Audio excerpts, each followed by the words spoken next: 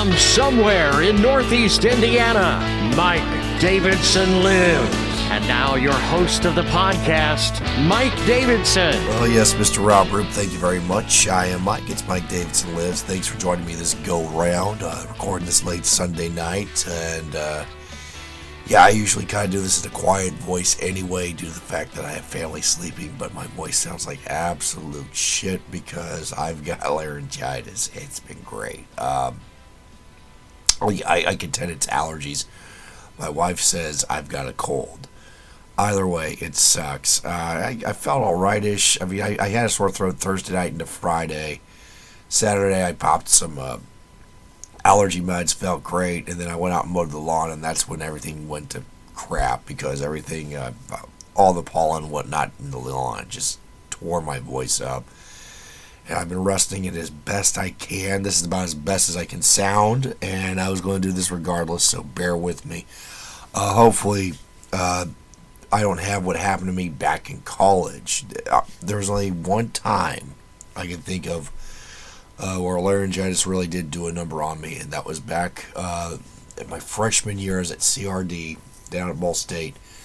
I was on air and I was talking, and my voice was beat to crap. It was even worse than this, and then all of a sudden I could not emit a sound, except maybe a gasp.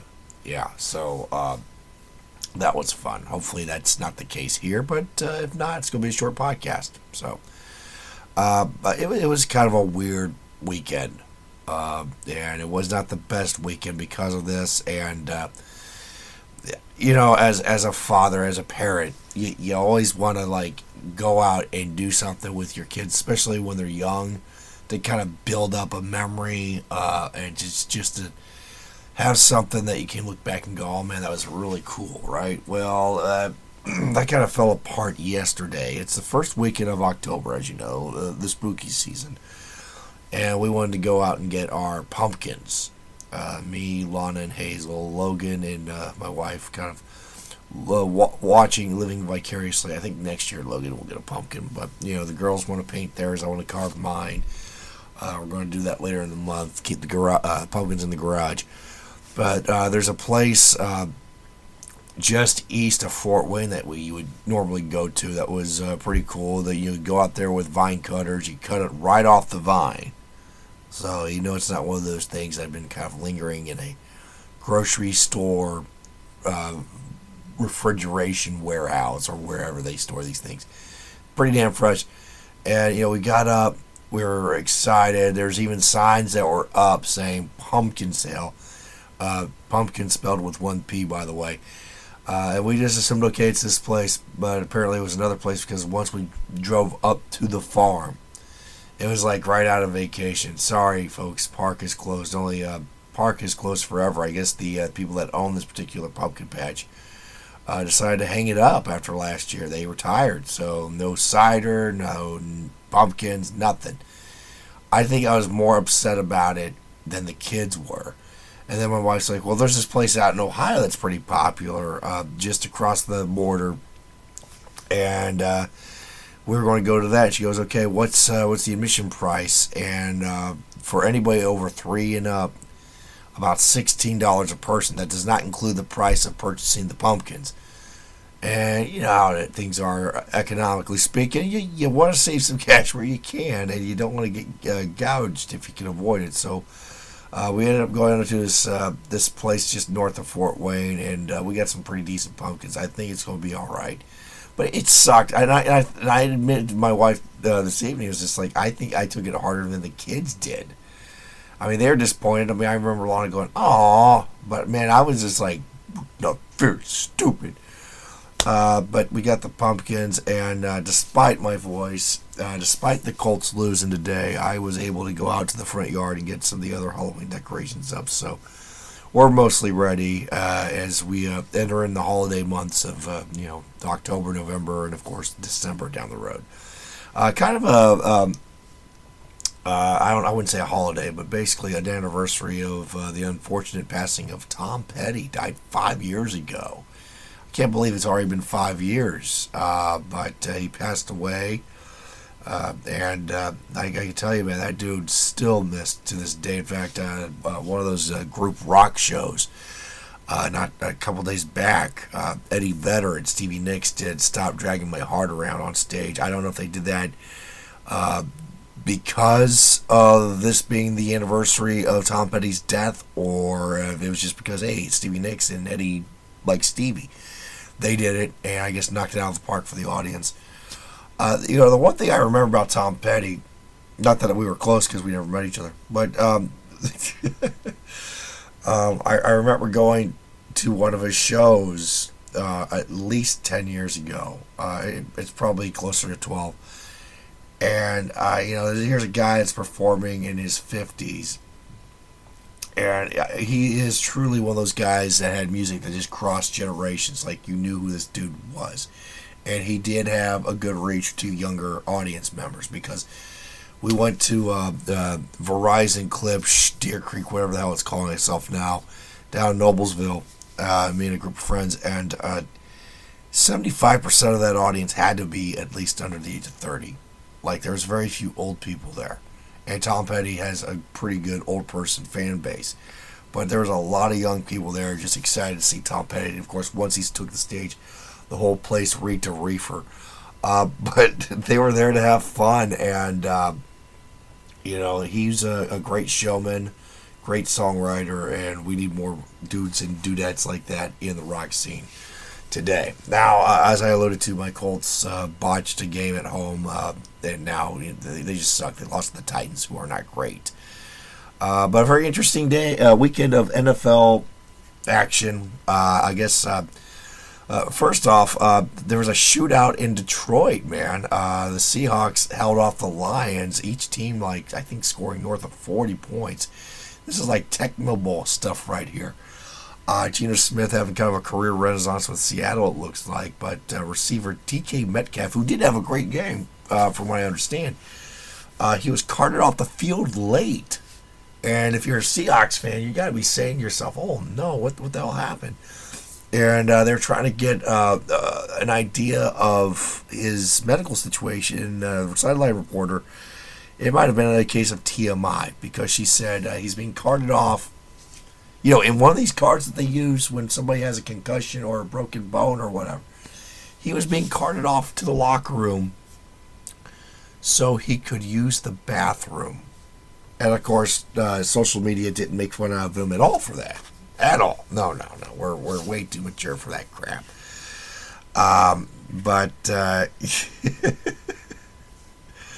Yeah, so he was carted off because he had a potentially ruptured ass. He didn't want to crap himself. He's got to contend with that. There's no amount of playing hard that's going to shake that rep. But that's something that DK Metcalf is going to have to deal with for a while.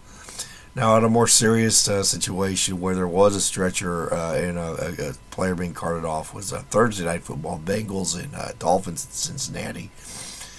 And Tua Tagovailoa, excuse me, he took a hard hit. He had a concussion, or he got knocked hard in a game or two previous. And he's back out on the field in Cincinnati for the Dolphins, and he gets hit hard again, and he's out. And it's just somber. And they take him to the hospital. And thankfully, he was going to be all right. He had a neck brace just as a precaution, leaving with the team.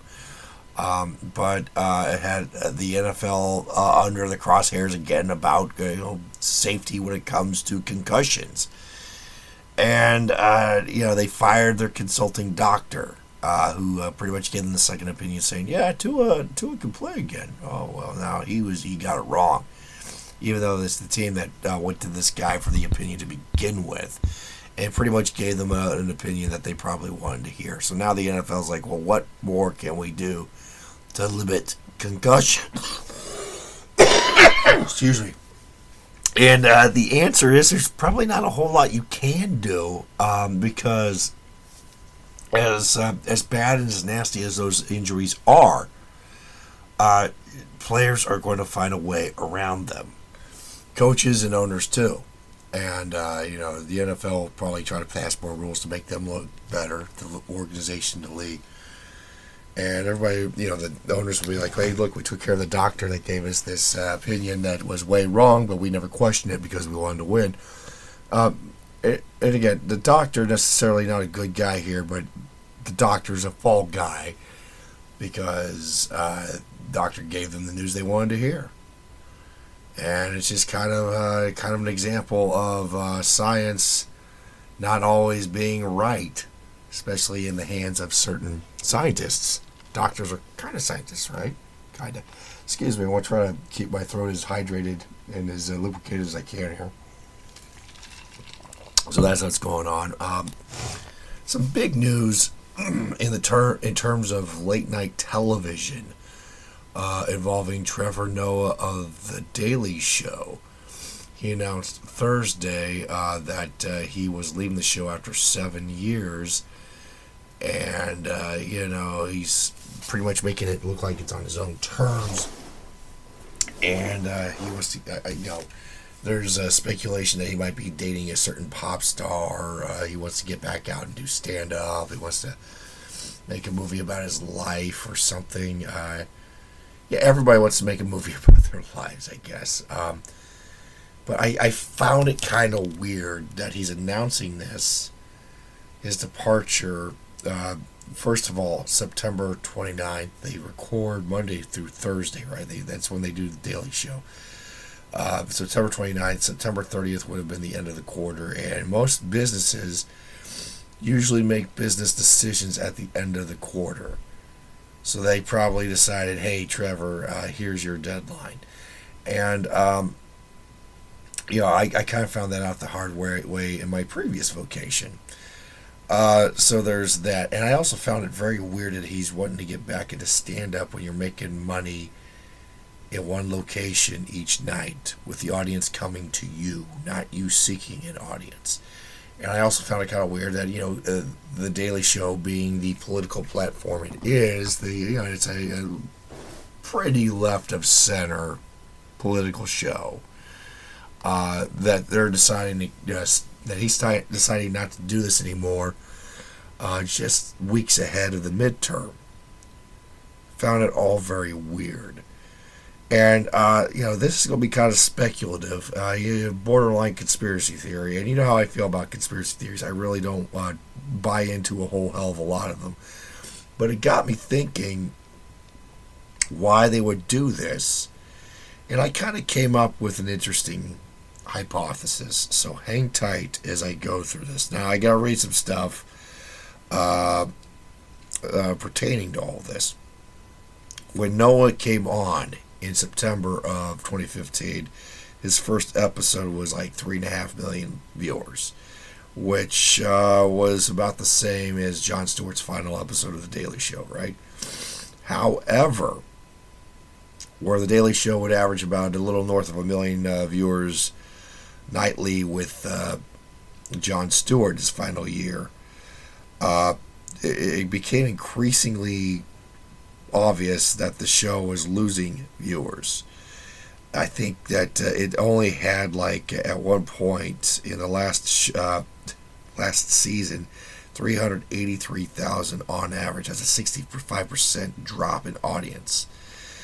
And this is kind of a thing across the board with late night television. It's not as influential as it once was, and The Daily Show isn't what influential as it once was, because everybody's doing what Jon Stewart did when he took over The Daily Show back in 99. Everybody's political. Stephen Colbert's audience is down 31% from 2015. Jimmy Fallon's down 64% from 2015. Jimmy Kimmel is down 54%. And those are just the 11 o'clock guys. And, Trevor is the 11 o'clock guy. He's lost a lot of audience.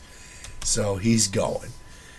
And, the Daily Show, like I said, is left of center, but it's run by a corporation that likes to make money from its audience.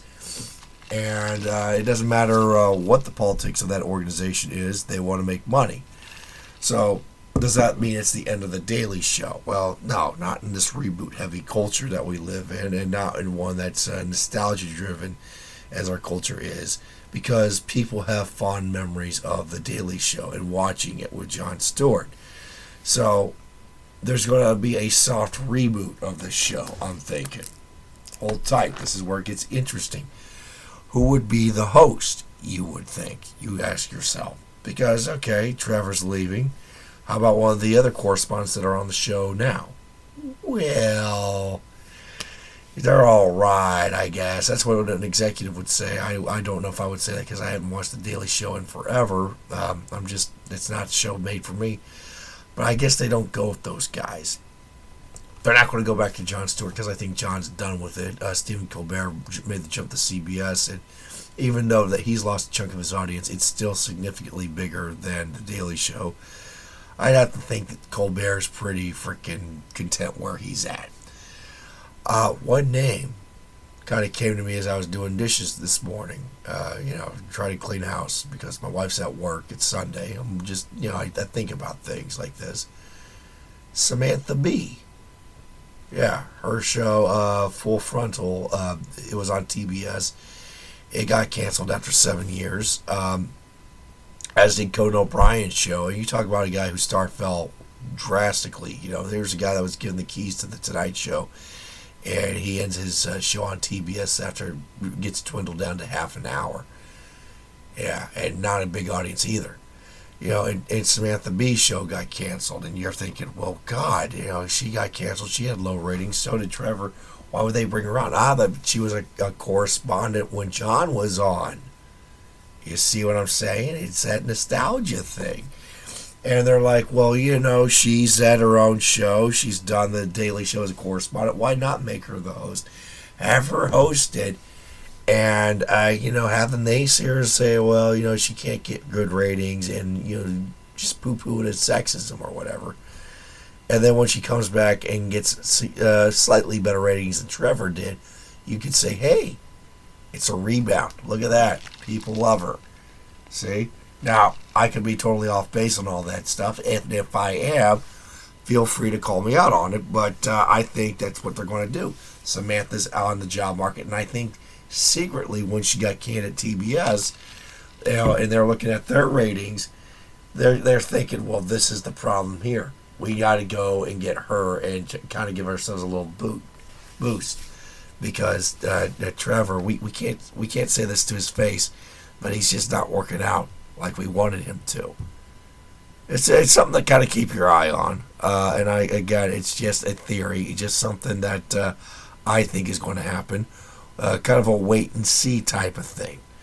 But a big story there. And, that's the other thing, too. I kind of got into some quibbles online with people. And they actually, when I bring up the fact that Trevor Noah did not have great ratings, they're like, oh, where are you getting these numbers from? Everybody watches them. Everybody streams them. There are people that think that The Daily Show has millions of viewers, and it's just not the case. They had a few million viewers when Jon Stewart was the host in its prime, but again, things are dwindling. You can say politics is a big driver of that, but, there's other outlets for viewing and entertainment and getting your information from. I mean, there's tons of podcasts out there. Yeah. So there's that. One director just shamelessly came clean about something I think we all suspected here. And that is Colin Trevorrow. He is the director of the last 3 Jurassic World movies, the follow-ups to Jurassic Park, which came out in 93. And to this day, Jurassic Park as a movie, the first film, is fantastic. I know it didn't get a lot of love from some critics in terms of character development. I think it's underrated in characters. But it still stands the test of time. The sequel's not so much, but, they make a buttload of money. But Colin Trevorrow said in an interview that this is a franchise that shouldn't be a franchise like the sequels. They're kind of pointless because they're about dinosaurs. He said this with a straight face. And he made the last 3. But he's right, because you think about it, what gets greenlit by a movie studio is not the same thing that gets greenlit by an insurance company. I mean, let's talk about if Jurassic Park actually happened, and you have this dry run of the park with these experts, and people end up eaten and killed by dinosaurs, how in the hell do you think to yourself, okay, this is still a manageable thing, let's open up an amusement park and have even more people eaten and killed by these dinosaurs? I think it would have been a more interesting movie had they made a sequel to Jurassic Park where instead there's dinosaurs, you just have for hours these insurance executives arguing about how this is a disaster and how this can never get made, and like you have some smarmy guy going, come on guys, we can make money, and at the end of it somebody just jumps out a window and there's your violence. You have this written by like Vince Gilligan, to kind of have that dark humor thing from Breaking Bad. You throw in David Mamet because David Mamet can like throw in some F-bombs like an artist. Yeah, that should be the movie right there because it makes more sense. You're just making Jurassic Park over and over again. By the way, Colin Trevorrow did say though that there are more Jurassic Park things in the pipeline because this thing makes too damn much money, and he, he's shameless. He'll direct them. He'll make them. Whatever. I will say this: The Lost World, the one that had Jeff Goldblum and Vince Vaughn and Julianne Moore. I didn't think that was all that bad. It was probably one of the more believable sequels to Jurassic Park because, there's a second testing site. Let's go there and retrieve whatever, and that made a little more sense than, okay, we're going to open up an amusement park, even though our first stab at this was a complete disaster and we're idiots for playing God. So there's that. A couple things on the entertainment kick here. Dahmer on Netflix, of course, still generating controversy. I don't think I can bring myself to watch this, but just before I came up here to do the podcast, I had to check it out. I didn't watch the full episode. I just watched the first 8 seconds, like literally the first 8 seconds of Dahmer on Netflix. I was not disappointed. I'll tell you what happened. I let it roll. I pushed pause, and I took a video, or not a video, but a picture. Dahmer is rated TVMA, which is not surprising to anybody because it's a movie about a homicidal cannibal, as opposed to the peaceable cannibals out there. Rated TVMA for substance abuse, language, violence, nudity, gore, sexual violence, smoking. Good God Almighty! Is that the worst thing you think that happens in this miniseries? Somebody lights up a camel. Oh no, this is a bad influence on any of the kids that might be watching. If somebody's that gullible to start smoking because they're watching Dahmer, I'm afraid they're more gullible to start doing other bad habits that are in this movie, and I'm not going to allude to them much more. Also, this weekend, I guess, and I say this sincerely, even though she annoys the hell out of all of us, Gwyneth Paltrow turned 50, or is about to turn 50, so happy 5-0, Gwyneth Paltrow. Although she did it in the most pretentious way because she is Gwyneth Paltrow, she had herself photographed fully nude, but, things obscured tastefully. It's one of those tasteful nude pictures. And most of her was spray painted gold for some odd reason. And I'm just thinking that the next candle that comes out is going to have a very unique smell and look to it. But I was reading this article, and there's another picture of her, just like, it was a black and white photo of her running across the yard, jumping in a bikini, and she actually looked happy, and I'm like, well, that seems like a more genuine picture of Gwyneth Paltrow. Why don't actors and actresses just do that shit, instead of this pretentious stuff where it's like, well, yeah, I gotta be naked with paint on me. Okay. It's a little safer than this little gas bag in Phoenix. He's in the hospital, critical condition. Yeah, I hope he pulls through, even though he's a complete moron. Phoenix, Arizona, his car caught on fire. Authorities got there, and he's talking about how this car was stolen, and they're trying to get it back, and blah blah blah. What turns out what happened was there were grocery bags filled with gasoline in his car, and somehow the car ignited. even though he told officers that these were the super strong grocery bags, which I have no idea what the hell those are, because I mean, the only grocery bags I've ever dealt with are the flimsy plastic ones that break apart if you put more than 3 items in them. Is he talking about like the paper bags? He couldn't be talking about the reusable the potato sack bags. I didn't know there was such a thing as super strong grocery bags, but apparently he found them and they still caused his car to catch on fire. I can't believe I have to say this. Gas goes in the gas tank of your car. Maybe that 2.5 gallon thing you get to fill up your lawnmower, that's it. Do not put it in a goddamn grocery bag, for the love of God. Pretty scary stuff out there. Now, also scary, aside from the fact that I'm about ready to lose my voice, I said last podcast that, since we're on spooky season October, I think I'd wrap up each podcast with a reference to a scary place, and I need all the help I can get to help scare people. Sure. So I put out feelers, and Jeff, he's out in the Buckeye State, just next door. He obliged, and I thank you, Jeff. He's the first one out the gate here. I guess this is in Williams County, Ohio, Nettle Lake. And it's haunted by ghostly sounds. What I got here is a brief description. I tried to find more on the internet about this, but that's the thing about things you hear, things from other people. It's kind of folklore and legend, and there's nothing really substantive to it. But from this website, this one paragraph, the ghostly sound of an Indian drum can be heard before thunderstorms. The drum belonged to a man named Sam Coon, who used the drum in order to summon the spirits of dead Indian chiefs in an attempt to find treasure. Hey, this is before the time of metal detectors, everybody. When Sam died, the drum was found busted. I tried to find more about this guy named Sam Coon, but no dice. But I would think that if an Indian ghost or an old prospector ghost was going to haunt you with drum sounds, why before a thunderstorm? Why not on a dark moonlit night or something? Because thunderstorms themselves are scary. You hear thunder, it's like, wow. I mean, a drum before thunder seems like a little much, like it's too much, right?